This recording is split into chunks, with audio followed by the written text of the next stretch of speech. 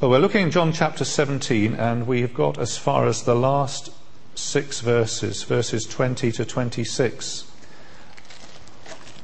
I think there is actually too much here to do in one sermon, so I am thinking that there will be something left over for us to look at this evening. And so I do invite you to come back this evening and follow on with this theme. It's a warm invitation to do so. John chapter 17, verses 20 to 26, we've got to the bit in Jesus' prayer where he actually prays for us. You might be thinking, how will the Christian church ever spread, ever grow? Might even be thinking, how will the church ever survive? You might be thinking of yourself. How will I survive as a Christian, given the amount of stresses I face, given the temptations I'm under? You might think that that's, I don't know, it depends on which bit of the Christian life you happen to be in at the moment. You might think that that's a very realistic question because that's exactly what you're asking. You might think it's an unnecessary question. You might be quite confident that you're in the hands of the Lord and it isn't an issue about whether you survive as a Christian because you know that he's promised that you will. So anyway, that's a question you might be asking. You might be asking, what is ahead for me as a believer? What is ahead for me as a believer? Well, one answer to that is glory is ahead for every believer. And if that wasn't the case, the Christian life would be pretty pointless. So that's one definite answer. What's ahead? Glory is ahead. What's ahead for the church on earth? What's ahead for the church on earth? What can we look forward to as a church here in Brighton in the next 5, 10, 15 years? Well, we're assured that the church is a church of victory, of gospel victory, but what exactly that looks like is another question. What's ahead for the church on earth? And where is Jesus? What is he doing today? I don't know whether you've ever asked that question. A lot of people do. What I want to say is that the answer to all those questions is in the 6 verses that we're going to look at. Because Jesus prayed for us on those exact questions, on those exact points. So I need to do a little bit of the story so far, because it doesn't make much sense unless we do that. In John's Gospel, a clock has been ticking. A clock has been ticking right from chapter 2, where Jesus said, the hour is not yet, the time has not yet come. He said it to his mother, who said to him, they have no more wine, and Jesus said, dear woman, why do you involve me? My time has not yet come. And throughout John's Gospel, you get this, it's not yet, and it's not yet, and it's not yet, and it's not yet. And then when you get to chapter 12, Jesus says, the hour has come. The time has come. The alarm on the clock has just started ringing. Now is the time. And Jesus says, you may remember we looked at this, Jesus says in chapter 12, the hour has come for the Son of Man to be glorified, and he talks about his death. This is the moment of glory, the moment that he's been heading to. It's the cross. And in chapter 19 at verse 23 we're told that Jesus was crucified. And that's what the John's Gospel has been heading to, that moment. The clock has been ticking to this moment where Jesus dies on the cross. That's the moment of glory. And in between chapter 12 and chapter 19 is the prayer that Jesus prays within this timetable that I've just described. And you may remember we looked at it in chapter 17, verses 1 to 5. Jesus prayed. You notice how time specific it was, chapter 17. Father, the time has come. And he prays to be glorified. And what I think he's praying is that he's praying that when he goes to the cross, there would be the most glory, the glory of God attached and at work in this most horrific and apparently humiliating and tragic situation where Jesus dies. He says that's going to be the moment of glory. That will be the most glorious thing that has ever happened in the world, in the world's history, that God himself comes down to die and to take the sins of his people upon himself, and then, of course, to be raised and to be taken to the right hand of God. But I think that this particular thing is that the cross should be glorious. And then we had in the next verses, chapter 17, verses 6 to 19, Jesus prays for the apostolic group. And I pointed out that to our frustration, Jesus doesn't put us centre stage. First of all, he talks about himself and his own glory. Then he talks about this particular group of people, the first generation Christians, the apostolic group. Did he have in mind the 12? Very symbolic number. Like there are 12 tribes in Israel, a foundation group, or 12 minus 1, because of course Judas wasn't included in that. Was he talking about the 120 in the upper room, or the 500 who saw Jesus raised? I'm not quite sure, and I don't think it matters too much. But it's that first generation group that saw and heard and understood and grasped and were able to pass that on to following generations. And Jesus says of this group that they have the message, I have revealed your name, it says in verse 6, to those you gave me out of the world, they were yours, you gave them to me, and they have obeyed your word. They have the word, and the prayer for them is that the Father should keep them. Verse 11. Verse 11, Holy Father, protect them by the power of your name. And there's also this prayer that they may be one. Verse 11, protect them in the power of your name, the name you gave me, that they may be one as we. The original doesn't say as we are one, it just says as we, that they may be one, which is an interesting prayer. If there were just 12 of them, to pray for them to be one seems a rather strange sort of prayer to pray. But anyway, that's what Jesus prays. He asks that they should be set apart for the person and the purposes of God. Sanctify them. I think that's the meaning of sanctify. And that's what Jesus prayed for that apostolic group. That's what Jesus prayed for that apostolic group.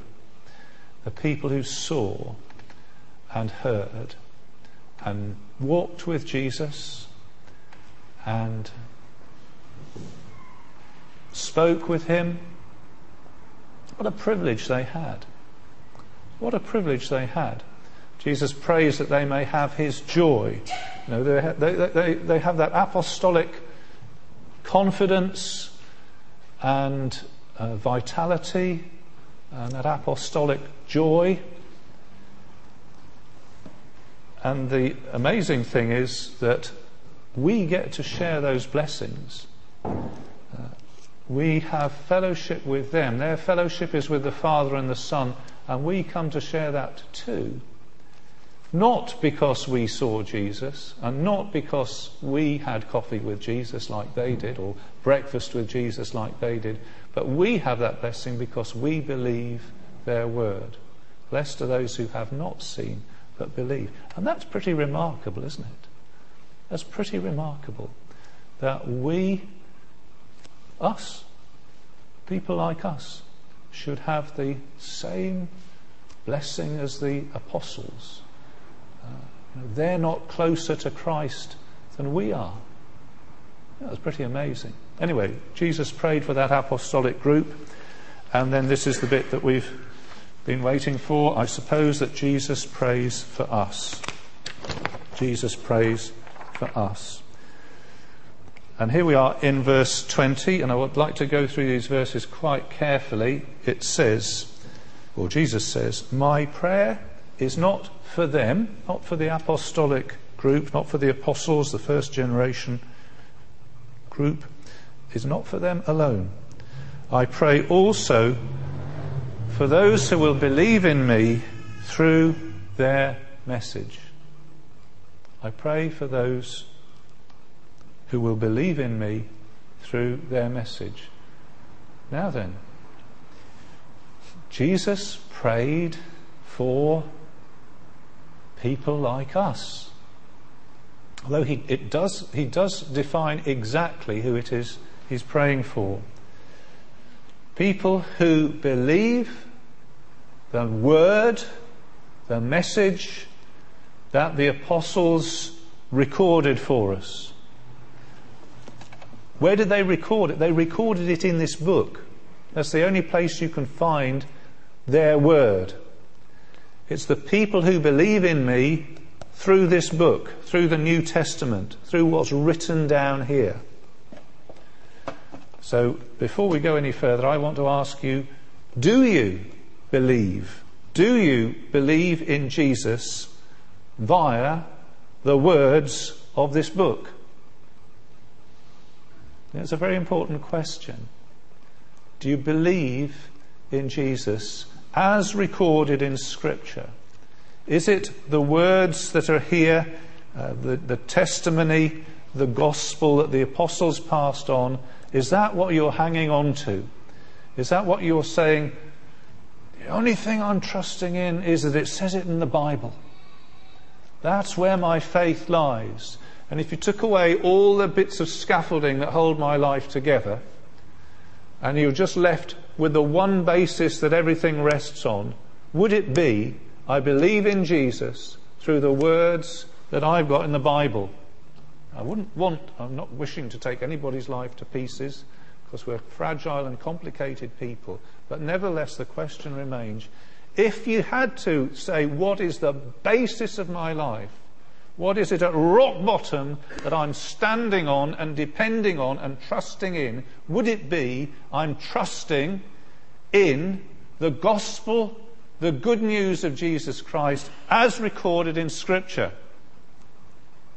And let me just say what I don't mean. I don't mean that you're trusting in your ethnicity. So if you were Greek, you might say, well, Jesus prayed for me because I'm Greek. All Greeks are Greek Orthodox. That means Jesus prayed for us. I'm very pleased. I'm not trying to be rude to Greek people, but I'm trying to say Jesus doesn't actually say that. He doesn't say, I'm praying for people who are Greek. He says, I'm praying for people who trust in me, who believe in me through the word of the apostles. And you might say, well, of course Jesus prayed for me. It's part of my culture. I filled in the 2011 census, and when it said religion, I didn't put Jedi, like all my neighbours did. And I'm not a Buddhist. I think, I'm C of E. I'll put a tick there. I'm going to say, I don't think that that's good enough. I don't think that that's good enough. I don't think Jesus is saying, I'm going to pray for people who weren't quite sure which box to put in, and they thought, roughly speaking, that's C of E, whatever C of E stands for. Church of England, presumably. Well, I'm English, I belong to the Church of England. I don't think that's what Jesus is looking for. I think he's saying, do you actually believe in me through the words of the Bible? Well, I've got a Bible at home. Well, have you ever read it? Have you ever made it your business to read it? Have you ever thought about it?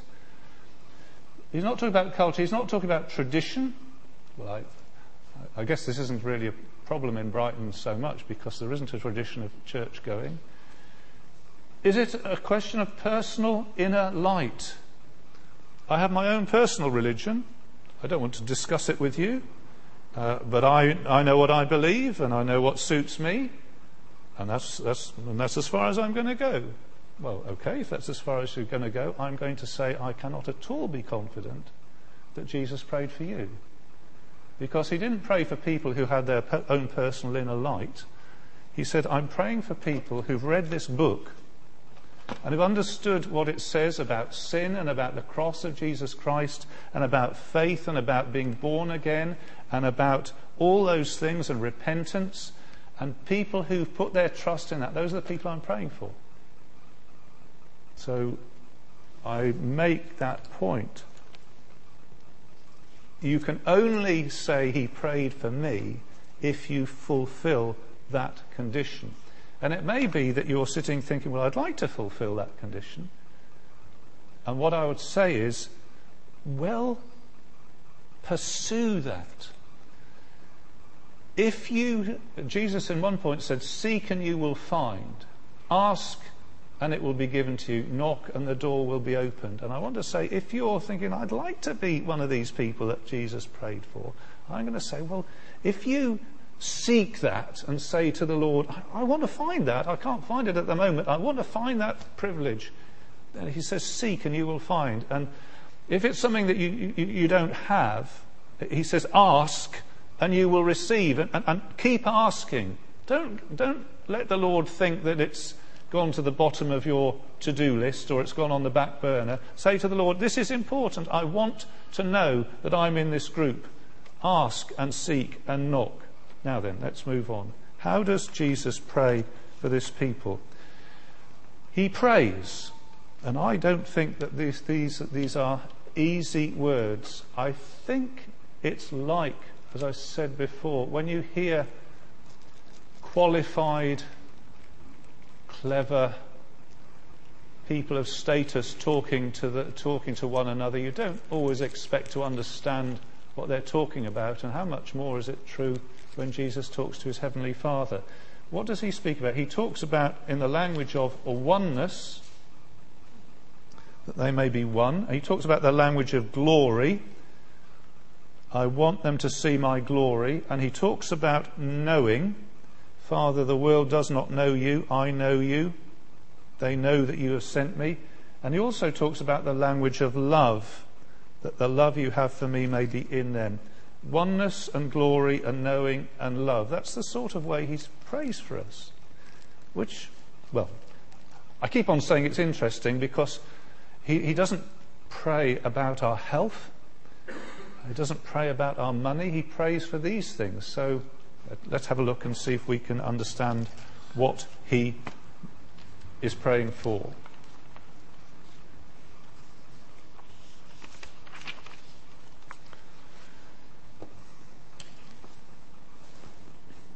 He prays to the Father for us. Let's look at these first few verses. My prayer is not for them alone. I pray also for those who will believe in me through their message, that all of them may be one. Father, just as you are in me and I am in you, that they also may be in us, so that the world may believe that you have sent me. Well, that's fairly straightforward, isn't it? Actually, I don't think it's at all straightforward. I think the risk is that we read those words and we know what each of them knows, what each of them means individually, and we read them, we say, well, yeah, good.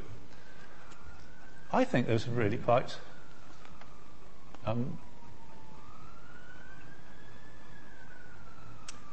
what's the word? I think they're quite difficult to get into, what Jesus is saying there. Well, at least I find it so. And I had to think quite a lot about this. And this is what I've come up with.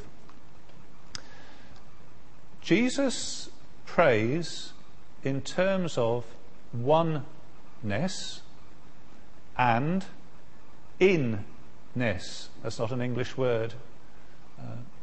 I just made that up. But you see what I'm talking about. He talks about oneness and inness. Now, we don't usually talk in those terms at all.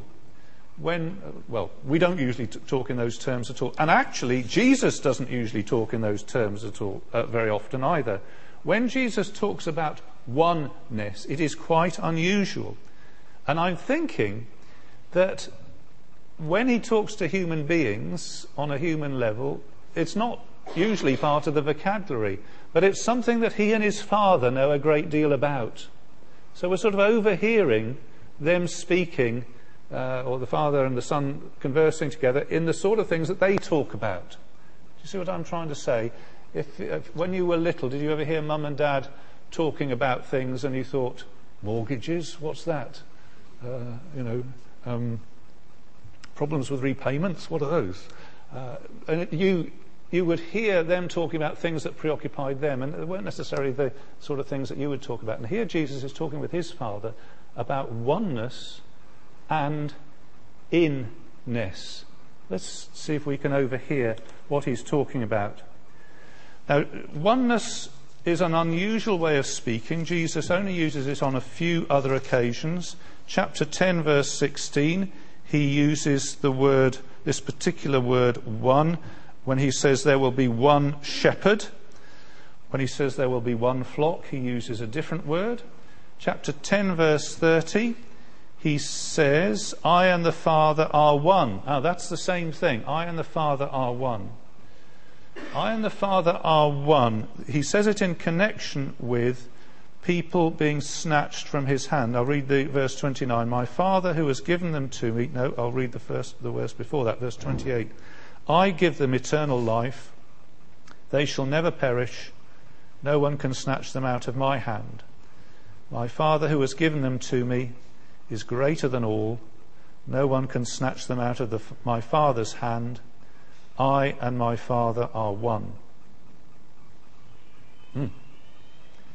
He's saying these people are in my hand. These people are in my Father's hand. You can't snatch them out of my hand. You can't snatch them out of my Father's hand. I and my Father are one. If they're in my hand, they might just as well be in the Father's hand. If they're in my hand, you could think of them as being in the Father's hand, because we're so together on this. To be in my hand is to be in the Father's hand. We are one in power and purpose and action. Power and purpose and action. Jesus uses it again in 11:52, where he says to bring the scattered children of God together and make them one. He uses it there. But he doesn't usually use that expression, except in John 17. When he prayed for the apostolic group, he prayed for them to be one.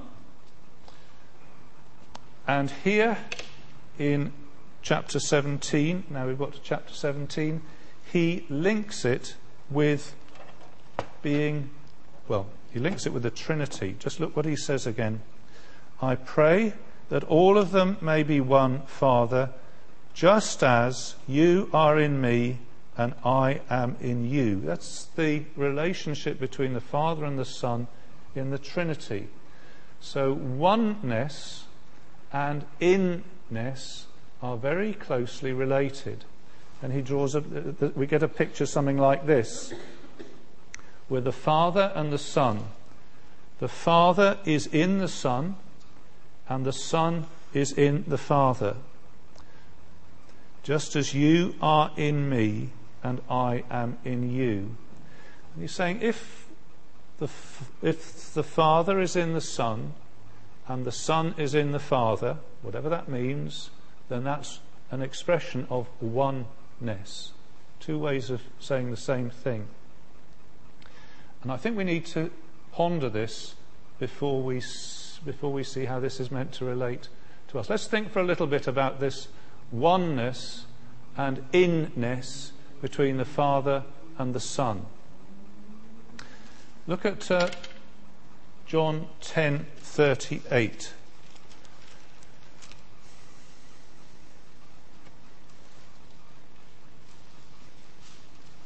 Which uses the language of inness, but not the language of oneness, but that's what he is talking about.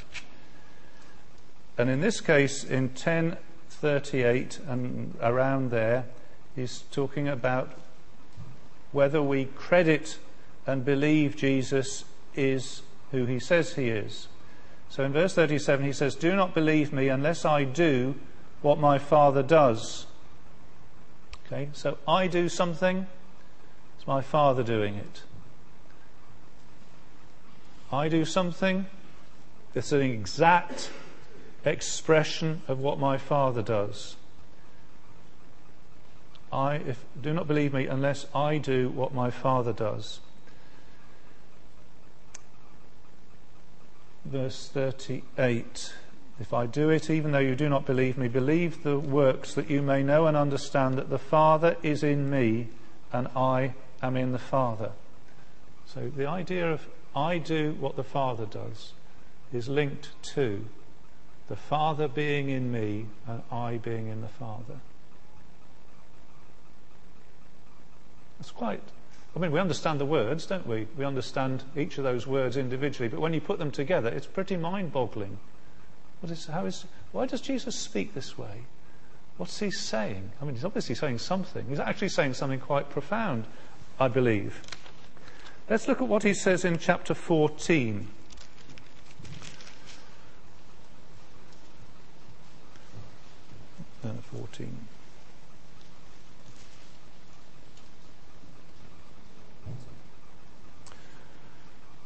Where he talks to his disciples. 14 verse 10. Don't you believe that I am in the Father and the Father is in me? That's what he's referring to. He's using a language of inness. I am in the Father is in me. And how does this show? Well, the words I say to you are not just my own, rather it is the Father living in me who is doing his work. Or verse 9, don't you know, Philip, even after I've been with you such a long time, anyone who has seen me has seen the Father. How can you say, show us the Father? And I think he's using all these ideas combined together. If you see me, you see the Father, because the Father is in me and I am in the Father. If you see me, you see the Father. We get a little echo of that in human experience when you say, I can see your dad in you. Yeah? Or I can see your mum in you. We use the same language, but Jesus is using it in a much deeper and richer way to say, if you see me, you see the Father. Not just a hint of the Father and a sort of reminder of the Father, but the exactness of the Father. If you see me, you see the Father. And the words I say are the Father's words. Isn't that what he says? The words I say, he says in verse 10, are not just my own, rather it is the Father living in me. For the words you hear are the Father's words. And Jesus links it with his work. It is the Father living in me who is doing his work. So I've expanded that. Jesus says, if you see me, you see the Father. If you hear me, you hear exactly what the Father says. If you watch me do stuff, you will see exactly what the Father does. Nothing's added, nothing's taken away. And I think Jesus is referring to, in this sort of deceptively simple language, the very deep, eternal unity and harmony of being which is true still for Jesus, the incarnate Son. He's describing to us in these deceptively simple words an eternal truth about how things have been before the world was. That God is one God, Father, Son and Holy Spirit, and there is this relationship between the Father and the Son, that the Son exactly represents the Father. What the Father does, the Son does.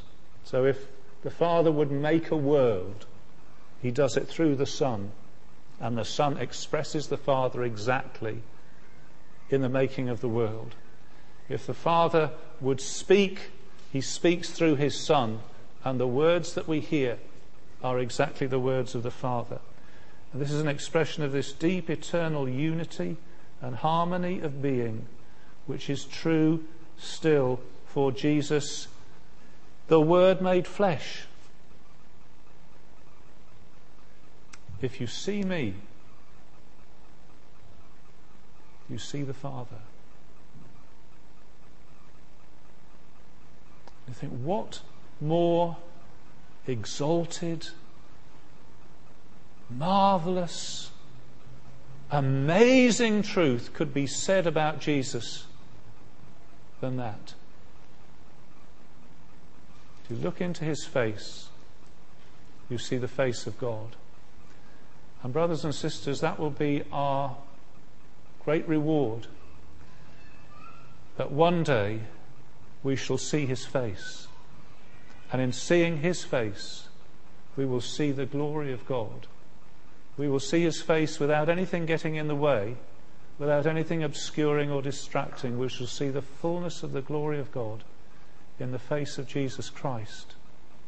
And there's a song that says, "It were a well-spent journey, those 7 deaths lay between." If we had to go through the trials of life 7 times before we saw his face, it would still be worth it.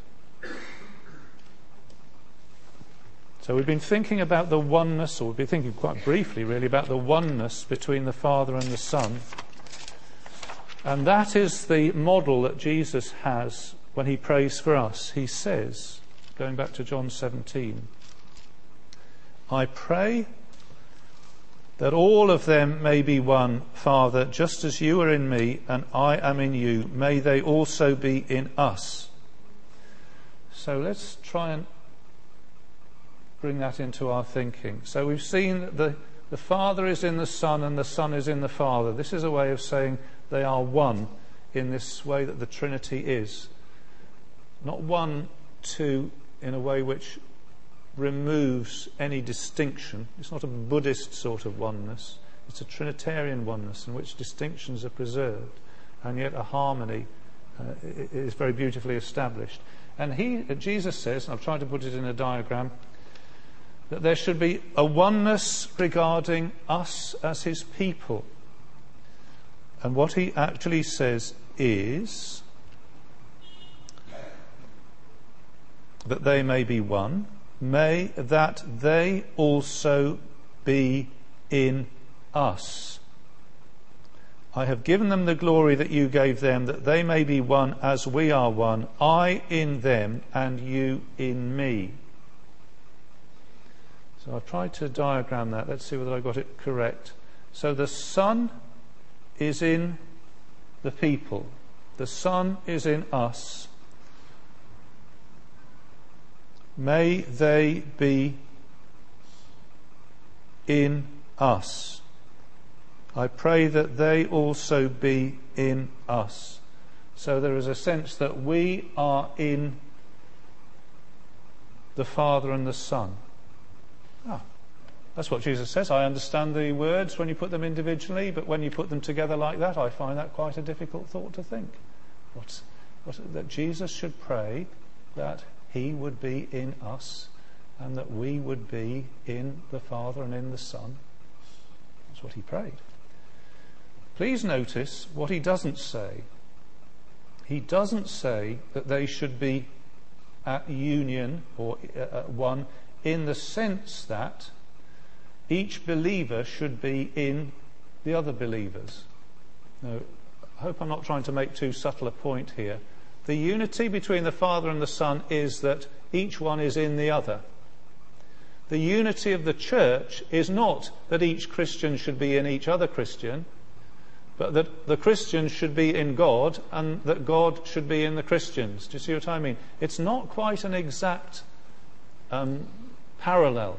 And I think that's worth noticing, because he's not saying, I'm praying that all believers should be like clones or so organised together that they are like the Trinity themselves, separate from God. He's not saying that. He's saying, I pray that they might be one in God, so that it would be true that they have a unity together. I realise this is quite tricky thoughts to think, but I'm trying to do justice to what he says. Praying that they should be one in the Father and in the Son. So let's have a little think about what this is saying. So there is this unity, there is this oneness, there is this indwelling by faith in Jesus Christ. That's all he said about the qualifications. They believe the message. They believe the message. And it is his gift and by his prayer. So it's Jesus who's praying that this should be the case. I give them glory, he says. Verse 22, I've given them the glory that you gave me, that they may be one as we are one. I in them and you in me. Jesus has given glory. Not quite sure what that means. And he's prayed. And that we, as a result, are in the Father and the Son. As a result of this, we are in the Father and the Son. What does that mean? Well, I think it stretches the ability of human explanation to say what that means. I think we're thinking about something here which is deeper and more amazing. Well, it's deep and amazing. It's deeper and amazing than lots more other things. It's saying that our truest home is in God himself. We are in the Father and the Son. What is our location? Where would you say is our base? Well, you might say, I'm in Brighton. You might say, I'm sitting in this hall in Viaduct Road. That's where I am. That's where I'm at. Jesus would say, well, actually, what I prayed for is that your location and your base and where you're at would be in the Father and in the Son. Takes a bit of thinking about, doesn't it? But we did sing about it, actually. My life is hid with Christ in God. With Christ my Saviour and my God. We've already been singing about it.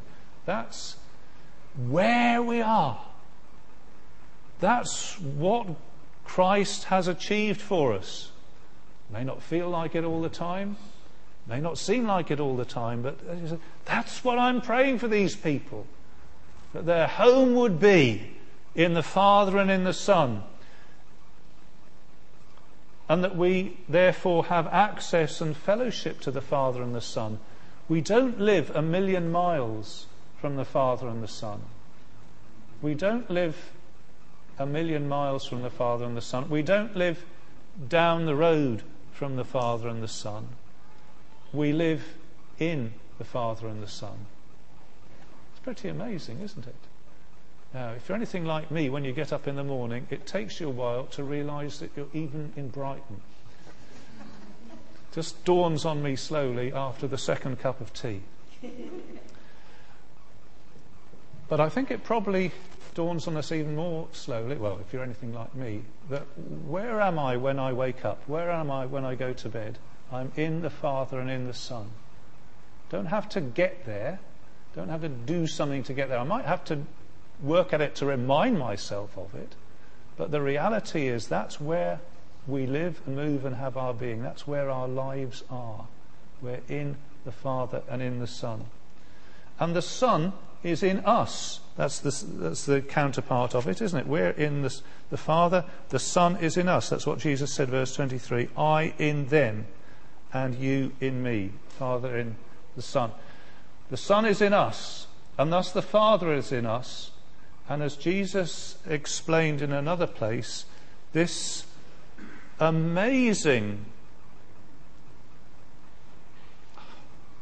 fellowship, contact, indwelling, this is by the Spirit. That's what he makes that clear in another place. And I invite us to think about that in terms of the life within us, the fruit that comes out of our lives, if you like, the power within us.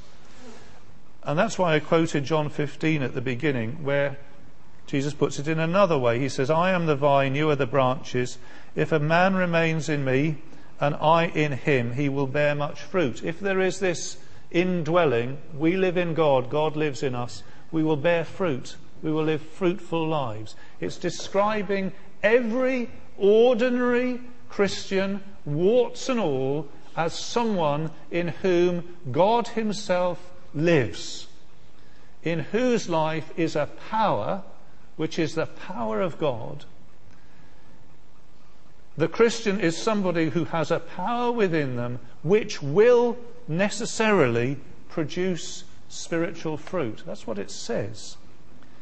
If someone remains in me and I in him or her, he or she will bear much fruit. Apart from me, you can do nothing.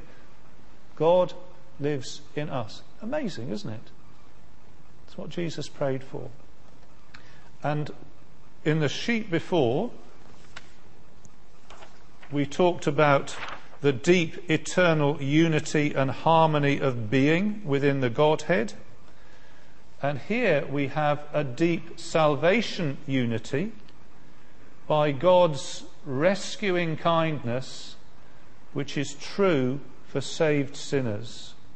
That's the unity we have here. We talked about the unity of the Trinity, which is eternal. It doesn't change, not in any substantial way. And here we're talking about a unity which hasn't always existed at all, but which has been brought into being, not because it ought to be or had to be, but because God chose to make it so. And he chose to make it so out of his redeeming grace, out of the idea of taking rubbish sinners and showering them with blessings that you couldn't imagine and bringing them into privileges that you couldn't possibly have predicted. And he says that's why there is this unity. That's why these people are in the Son and the Father and the Son is in them. It's God's rescuing kindness or his redeeming grace, and it's true now for saved sinners. It's true now for saved sinners. Well, I told you we wouldn't have time to go all through this, so I just want to conclude. What have we said? We've said that there is this oneness and inness. It's by faith. It's a gift of God. It means that we are in the Father and the Son, and the Son is in us. The Father is in us by the Spirit. And I want to just mention the effect of it, the consequence of it. And Jesus says, I pray that you may be, verse 21, Father, I pray that they all may be one, Father, just as you are in me and I am in you, that they also may be in us, that the world may believe that you have sent me. This indwelling is a witness to the world. Jesus says that the world may believe that you have sent me. In verse 23, he talks about a similar thing and says that the world may know that you have sent me and have loved them even as you have loved me. And I'm just saying that this indwelling, this inness and oneness is a witness to the world. I'll make it a couple of points. In verse 23, may they be brought to complete oneness. May they be finished in one. This oneness and inness is capable of being completed. So I assume he's saying it isn't completed yet. We're not given it as a completed package. It's something which goes on. And I don't know, does he mean this is something that progresses here? Or is it something that is completed in glory? Don't know the answer to that question. This oneness and inness is for those who believe the apostolic word, receive the Spirit, and live joined to the Saviour. That's what he's talking about. There is the thing called the ecumenical movement, which is a human organisation. Jesus is not talking about people who are Christians in name only. So a human organisation which doesn't have the apostolic word as part of it is not really what Jesus is talking about. However, when we think about human organisations, if you can find somebody who believes the apostolic word, they are part of this oneness and inness, and that does cross all boundaries So it crosses boundaries of being Baptists or Methodists or Presbyterians. I've got a lady I know down the road who's a Roman Catholic, and I think she has understood the apostolic word and is one and in that sense. I'd be prepared to believe there were Greek Orthodox people who are that, although I have to say when we asked our relatives they seem to not understand anything about the apostolic gospel. Whatever an Episcopalian is, if they believe the apostolic word, they're part of this. And whether they're Calvinists or Arminians, if they believe the apostolic word, even if they get the wrong end of the stick of some of it, they're included in this. It's an interesting thing, isn't it? Jesus' prayer for those who believe in the apostolic message, that they may be one as Father and Son are one, and that the Son would be in them and they in the Father and the Son. And Jesus says that this community in which God lives and they live in God and they live this sort of life, that's where they're at. This is the power at work within them. This is the witness to people today. The community which is one with God, and God is alive and at work in them. And I just stop with this point. Isn't that a very reassuring thought? That Jesus isn't saying, well, the thing that will witness to the world is that elite group of Christians who are zealous and outspoken and aren't afraid to go up to people in the street, complete strangers, and say outrageous things to them so that they become Christians. That's the people who will witness to the world. Jesus doesn't say that. He says that group of just ordinary believers who've taken me at my word and live the Christian life, they live in God and God lives in them. That's what will make the world believe. It's rather amazing, isn't it? I think it's reassuring and it's humbling and it's challenging. May they be this way that the world may believe. We'll continue that this evening. Let's sing together.